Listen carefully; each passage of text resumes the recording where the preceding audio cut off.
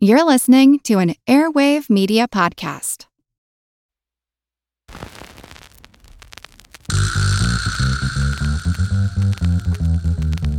Her Money is supported by Fidelity Investments. We want to inspire you to be in your financial front seat by knowing what you owe, what you own, how to reach your financial goals, and having an annual checkup. Learn more at fidelity.com/front seat. Her Money comes to you through PRX.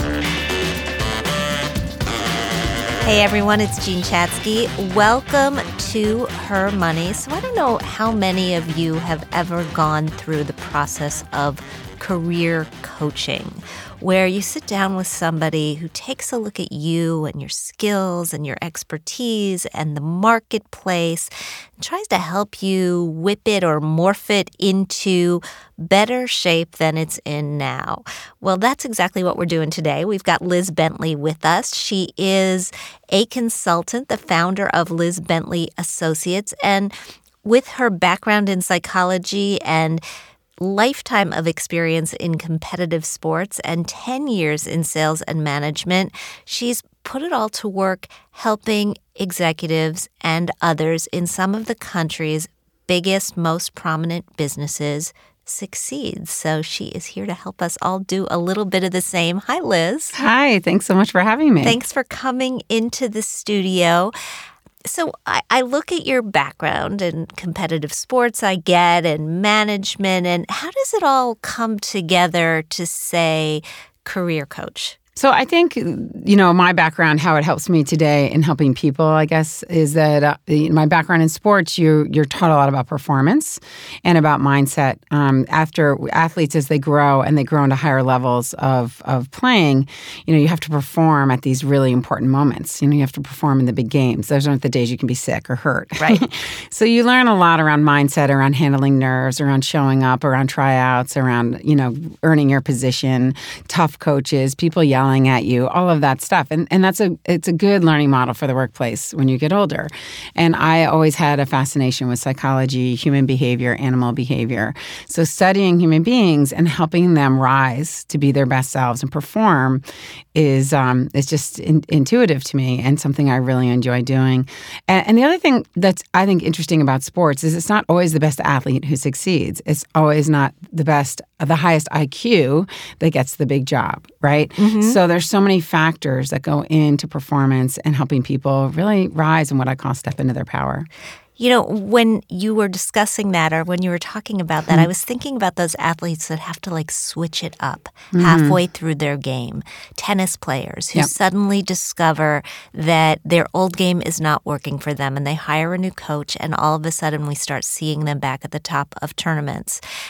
You say 50% of occupations that exist today are not going to be here 10 years from now, which says to me we all need to be able to change. Yes. So how do you prep people for that? And to take that statistic even further, I was just reading earlier this week about 65% of the jobs will not exist for the school-age children today. So the kids who are in school right now that we are trying to prepare for, with education and their future, 65% of the jobs won't be here. So the way we prepare really is just continually evolving ourselves because the world around us is going to constantly be changing. So our ability to have intuition, to have foresight, to see what the change is going to be, but also even just to be able to adapt as it's happening. It's not that you have to always be first to market. You can be. But more importantly, you have to be recognizing that what is true today will not be the same tomorrow. And that's faster than ever before. How do you sense what changes are coming and get yourself comfortable with the idea that you've got to learn new skills, that what you're good at today may not actually keep you employed tomorrow? Right. Well, that's, again, the danger. Again, most of this is around mindset. So rather than focusing on the specific skills that are going to be changing, because they're everywhere, they're going to be in health, they're going to be in education, they're going to be in technology, they're going to be in mathematics, they're going to be in everything that we're doing. I mean, I was reading about 10 jobs that don't exist today, and one of them was the urban shepherd, a person who's going to work in cities to keep it green, to put up beehives in certain areas and keep the birds birds, all the things that we still need to keep our environment. So in every category, there's going to be shift. But what we have to do as human beings, and we have to teach children, teach ourselves, is be in front of that shift, to be constantly adapting and shifting and not holding on to anything too tight. So if 1 year the app is the most interesting thing in technology advancement, we have to understand that might not be interesting in 3 years. And that's okay. That's okay. We just evolve with it. So, is there anything that women need to do specifically? I mean, are women better at this than men are? Do we hold on to things longer or more tightly? I think there's a general assumption that women are better at multitasking and evolving than men. I haven't seen statistics around that or any research. What I've noticed in women in careers is that they're better at learning lots of skills, but not always good at focusing on one and developing. So they're good at doing a lot of stuff and not always driving one thing forward. Whereas men can be very good at centering and focusing on one thing and driving that one thing over the end line, but not always good at diversifying. Having said that, I think a lot of things are going to change with the generations that are coming into play. I think what women have to focus on the most is evolving their forward movement so that they have a seat at the table. Because I think that's in jeopardy at all times. And that will, with the evolution of diversity, that could get even more dangerous. So walk us through that. If I was a woman that you were coaching, whether I'm at a big company or a small company, and you felt like I needed to take that seat at the table, how would you get me there? Well, there are a lot of strategies that go into place on that. But I would even take a step back even first. Because let's say what we're doing is we're teaching the people coming up in the future to evolve. So it's different for women today than it was for people 20 years ago who were in their 20s coming into the workforce, is that women can partner and support each other much more today than they ever could before because they're less of a minority. If you look at the top graduate schools and the top 10 rankings, half of them are women, whereas it used to be one or no one. So now they can support each other because they have higher numbers than they could in the past. Just that support will advance them more. So shifting their mindset into supporting each other instead of working against each other is one of the biggest shifts. Do you not see that happening already? I see it happening now. I think that's one of the biggest shifts that had to continue because that's going to be so important. It doesn't always happen. The historical mindset of a woman was to compete against each other for the man because that was the only resource for the money and survival, right? I mean, that's or to compete against each other for that one seat at the table. Yes, because it was a minority status issue. So now there's more opportunity, hopefully, but there's still lots of cases where on a board there's only one woman, or it's all men, or the executive team is all men, and there's no women, and if there's one, so there's still that going on within reason. To go back to your question on how to get them there, it's a complicated question because it depends on the culture you're up against, the stakeholders who are making the decision, her personality and whether she needs to be toned up or toned down, how everyone's going to receive that. There's a lot of things at play. There's not one science that's exact. And I do this on a regular basis, helping women successfully get a seat at the table. But it's not a blanket, it's not, oh, good, just go in and ask for what you want. Because you could have a whole bunch of people who think women asking for what they want is rude and inappropriate. That's the only thing that men can do. Right. This idea of being toned up or toned down is really interesting. Yes. And I'm wondering, how do you get a sense? I mean, I wish I could put you in front of all of our listeners and say, okay, take a 5-minute lesson from Liz, let her evaluate you and see if you need to be toned up or toned down. But realistically, we need to listen to you and know how to do it ourselves. So how do you know if you need to be toned up or toned down, if you need to put yourself forward or pull yourself back a little bit? So the first thing you have to think about is who's your audience. So who's your audience? What's their culture? What's their background? What's their style? How do they think? So with some audiences, if you're a woman who doesn't know how to tone it up, lean in, speak with authority, look people directly in the eye, use hand gestures, they're not going to listen to you. They're going to think you're weak. They're going to think you have nothing to say. They're not going to think you're strong enough for the position. With another audience, if you did all of those exact things, they would think you were too forward. They would think you're too aggressive. They would just wouldn't want you at the table because they think you're going to be annoying because you're going to keep inserting your opinion. So it's about reading the room. Yes. And It's listening about to the reading feedback that you're getting. It is absolutely about thinking about your audience first and what they're going to be responsive to, and then shifting your style to meet that need. If, again, you're the only woman who's going for this position. Now, you have to do this no matter what. Okay, I teach this to men and women alike, but it's different when you're a minority going for something versus more of a majority. Okay. Okay. All right. I want to talk a little bit about the difference between evolution and change. But before we get there, I just want to remind everybody that Her Money is supported by Fidelity Investments. Our shared mission is to get you talking about your money and inspiring you to always be in the financial front seat. Whether you are entering the workforce, running a business, taking a break to raise a family, getting ready to retire, Fidelity has tools and resources that can help you understand where you stand today and help you get where you want to go, which is exactly what we're talking about with Liz Bentley. So discover more at fidelity.com/front seat. You're using the word evolution a lot. How is it different than change? So change is too abrupt. The word change, people feel like they have to be different than who they are, that there's something wrong. And when we say the world is changing around us, then we panic because we think, oh, we have to change. We're going to have to change, and I don't know how to change, and what if I can't change? What if I can't be different?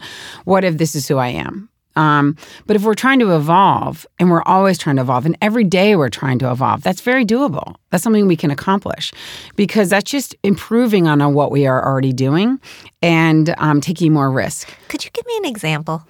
Yeah, so I would say, for example, if you're someone who's introverted, okay, you're introverted by nature. You're someone who prefers to work independently, work alone. Going out to a lot of events is exhausting. Lots of in-person meetings can kind of drain you. If you already know this, and we said to you, you know what, this isn't working, and let's say at a certain point in your career, you need to become less introverted because you've got to go out more and see people and give more face time. Right. If we said to someone, you have to change, they would really recoil and think, oh, this is going to be scary, and I don't want to do that. If we say, look, you need to evolve. You don't have to do it all the time. We're not asking you to be an extrovert. We're asking you to fake extroversion 2 times a week. That is very achievable. Absolutely. Right? Yeah. So we just want you to fake extroversion. And here's the benefit. You might enjoy it. Your business is going to grow. You're going to learn things from other people. And then you get to go home and rest. Okay. Right? But if we approach that with change, you might shut down. I get it. And it's a little bit of confidence, too. I mean, if you're not feeling particularly confident in asking what you want or putting yourself forward at that table or leaning in, if you can get yourself to fake leaning in once or twice a week for the staff meeting, then you can go back to your office and have a sandwich. Right. So the evolution of leaning in is just that you only need to do it in this time. So we don't need you to change. Because if I say change, you're going to fail. If I say you have to lean in more, you're going to think I have to lean in more in the subway, at the coffee store, at the, and all of a sudden it's going to become so overwhelming. You might even go backwards. So again, if my goal is to help humans perform at a higher level, right? I have to know what's going to get them there. And evolution gets them there. Evolution is something everyone gets excited about. Change is something that makes people shut down. Sometimes when you're trying things for the first time, it doesn't go well. Or the second time, it doesn't go well. How do you approach failure? Oh, failure is great. Great. We love for failure. I don't love failure. Why do you love failure? Because it means you're trying. It means that you're going for something bigger than you. We have a tendency in life to want to take just enough risk not to fail, which means we're really never pushing for who we really are and what we're really capable of. We don't know where the boundary is until we fail. My dad always used to say, it's funny that he would say when we were young and we were skiing, if you're not having a big wipeout, you're not really trying. And I used to think, I don't want to have a big wipeout. Right. And my mother would say, yes, don't listen to him. But I had 3 brothers who were having wipeouts all over the place, really trying. But what I love about that is it's pushing yourself to the limit. So when we fail, we've either pushed ourselves beyond our capability or we've done something that's not working. And it's a great time for us to think about what we could be doing better. And it's a point of growth. When the failure comes, it hurts. Yes. It hurts so much. But what we have to recognize is that from that failure, we have our biggest growth. So We fail, we come back, we do it again? We fail, we adjust, we analyze, and we do it again, and we go for more, or we keep going back. Now, sometimes, so from failure comes the most amount of confidence we can grow. However, many people fail and don't grow confidence and don't come back. It's because they don't have the courage to get back in. I think a lot of people listening are thinking, maybe I need a coach. I mean, no, I think so. How do you know? How do you know if you are in the position where you can hire somebody like you? Or how much of a financial commitment is it to go through coaching? There's all sorts of coaching on the internet. Is it any good? I think everyone needs a coach. You need the strategic advantage, being able to talk to somebody about how to tackle the things that you're trying to grow around, how to have that insight, how to have that growth. The higher you are in an organization, the more, I think, paramount it is, because you have so many moving parts going all the time and you don't have anyone to strategize with to really understand what your growth needs to be and how to mobilize all these different components. I think in smaller positions in organizations, it still has the same value because you're trying to move up the ladder and grow your skill set. And other people can't give you the feedback you need. It's like there's not a single player on the PGA who doesn't have a coach. There's no tennis player who doesn't have a coach. I mean, it's not something people are wondering, should we get a coach or not? So the second you get serious, if you get serious about your career, it's the same as being a tennis player is serious about their career.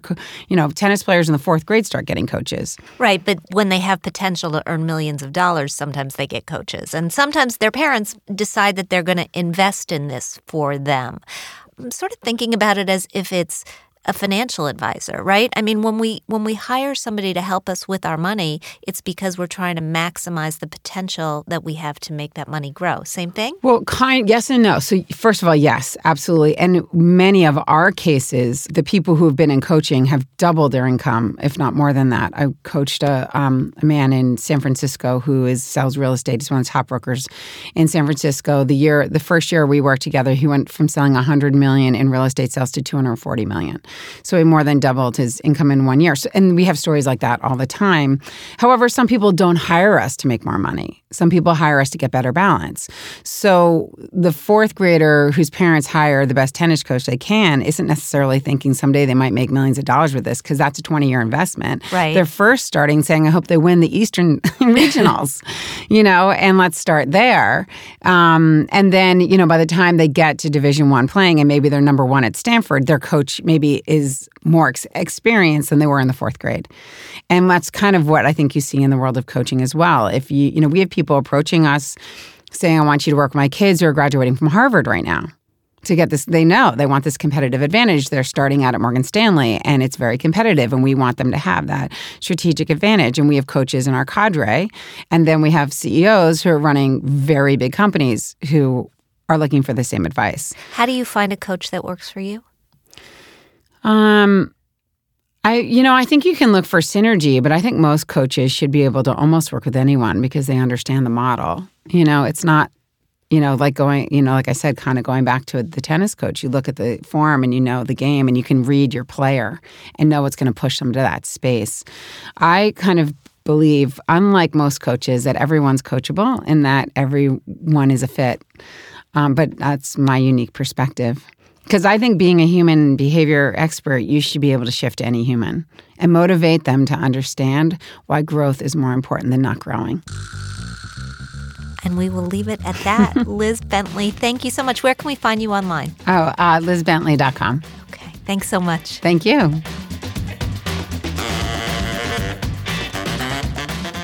Kelly has joined me in the studio. That was a fun conversation. It was. I've never done a career coaching session before. I thought you had. No. Have you? No, I haven't. Elliot does some career coaching, as you know. I know. It's very exciting. Yeah. Well, should we give him a plug?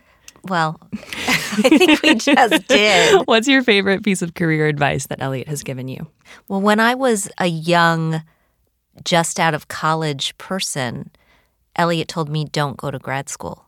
Interesting. He did. So have we ever told our listeners the story of how I met my husband? I don't think so, and I think now's the time. So I met Elliot because we had the same professor in college. He's a little bit older than me, but she was a one-woman journalism department when we didn't have a journalism department at Penn. And she had a lot of connections in New York. She did a lot of work for the New York Times Book Review, and she made it her mission to help those of us wayward students who wanted to get a job in journalism find a magazine job. And the way that she did it was by introducing her current students to her former students who all were working in the industry. So when I graduated, Elliot was the number 2 editor at GQ. He was looking for a new assistant, and she sent me to interview with him, and he did not hire me. And worse, not only did he not hire me, he hired my rival at the school newspaper. And he says to this day that it was because she got there first, but he's also admitted that it was because I was a little too perky, and he thought... I just think he didn't think he could sort of take me early in the morning.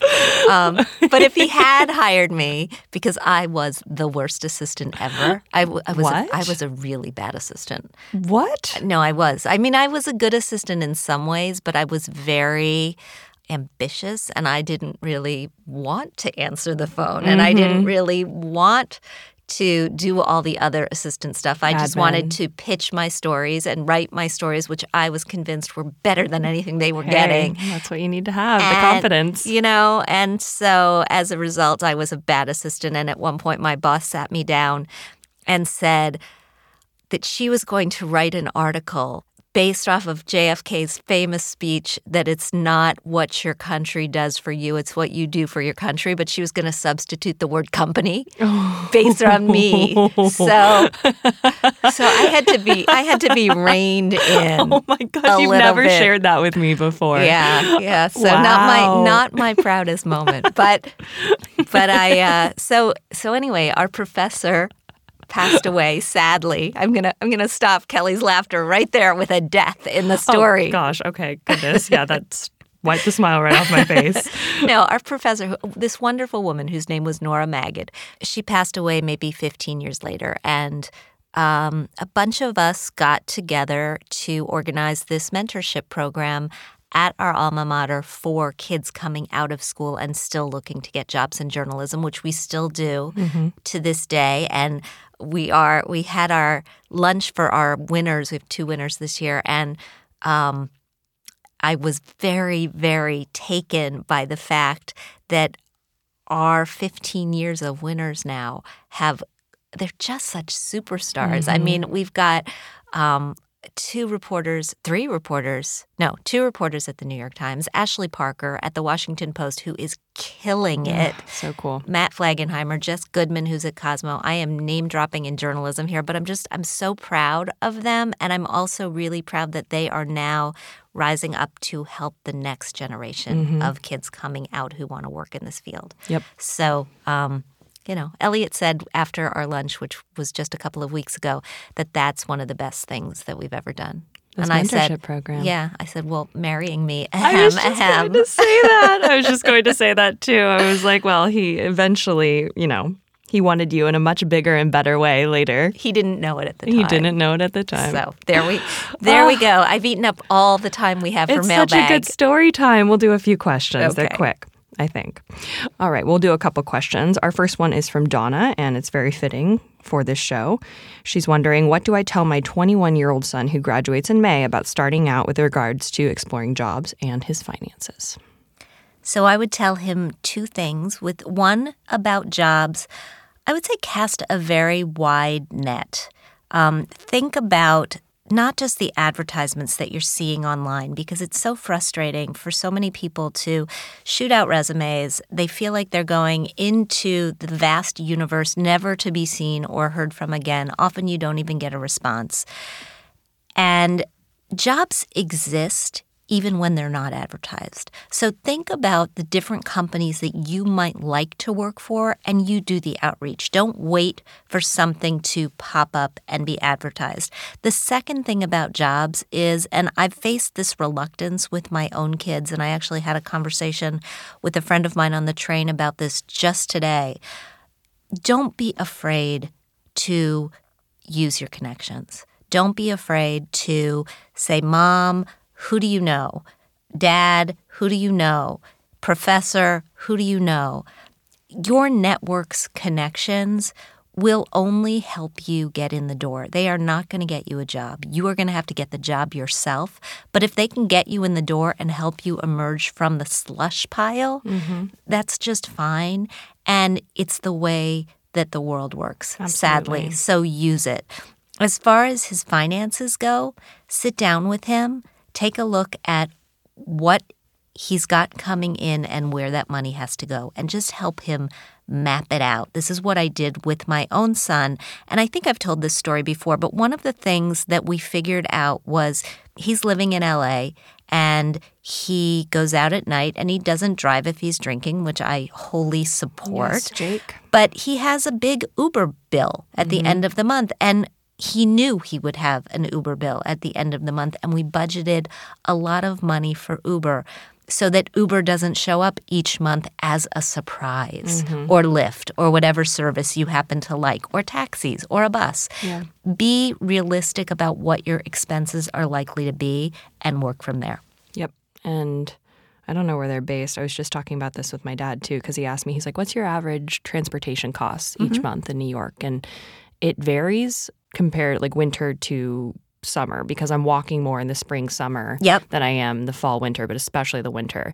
And I told him too, like I learned the hard way of the shock of my transportation spilling over the winter because I took more cars. Right. Yeah. Yeah. I think if you can figure out by looking back at what your expenses have been, what your expenses are likely to be, that's a really good thing to do. And then as soon as you can, force some savings. He may not have access to a 401k immediately. Open a Roth IRA and just start contributing a little bit of money every single month. Okay. And we'll do one more from Sonny. I'm a big fan of your podcast, and I'm writing with a quick question about hiring a personal assistant. Are there tax implications for this? How do I go about handling payment? Can I use services like Venmo? Do I need a contract or anything? This would be for personal administrative help outside of my job.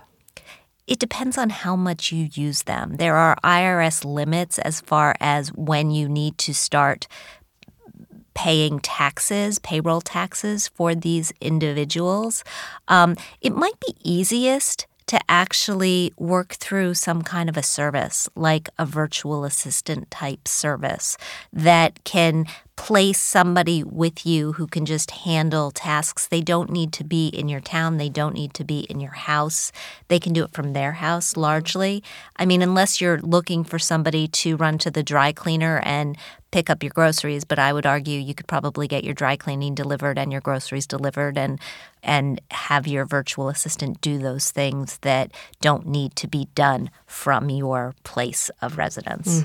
And when I was your assistant, I worked with a number of virtual assistants on behalf of other people that we were scheduling with, and they were fantastic. Well, and the nice thing about virtual assistants is they know how to be assistants. Exactly. And there is a very important skill set involved in being an assistant. I mean, I've always had assistants who want to be reporters because I feel like they're giving me the service of being my assistant, but I'm teaching them how to be a reporter along the way. But for a part-time thing or a long-time thing, it doesn't always work. And I understand I'm going to be training a new assistant every couple of years. Yeah, and well, for, I guess, back to Donna, too, and her son to consider, for me, I think what you can learn as an assistant if you really take advantage of it and think long term while you're an assistant in ways of like leveraging this like interaction or this like personal experience you're having with your boss.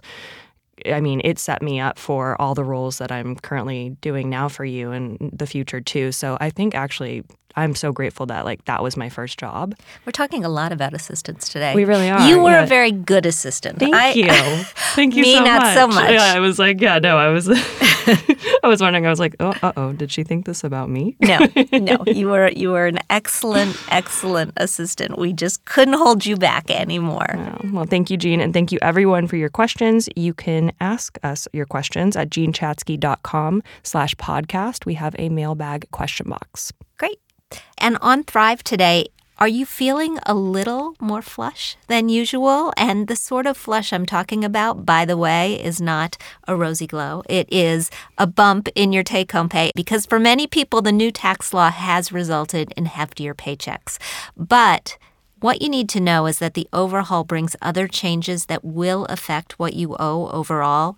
Brackets have changed. Some deductions were trimmed. The standard deduction doubled. Bottom line is, at the end of this calendar year, 2018, some of that money that you are receiving now may have to be paid back to Uncle Sam.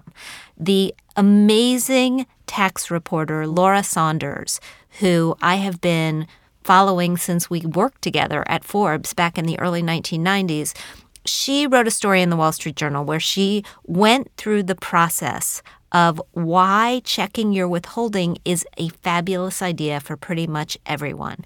In particular, though, it's important for two-earner couples, for filers with large itemized deductions on Schedule A, and for anyone who claims more than 2 personal allowances.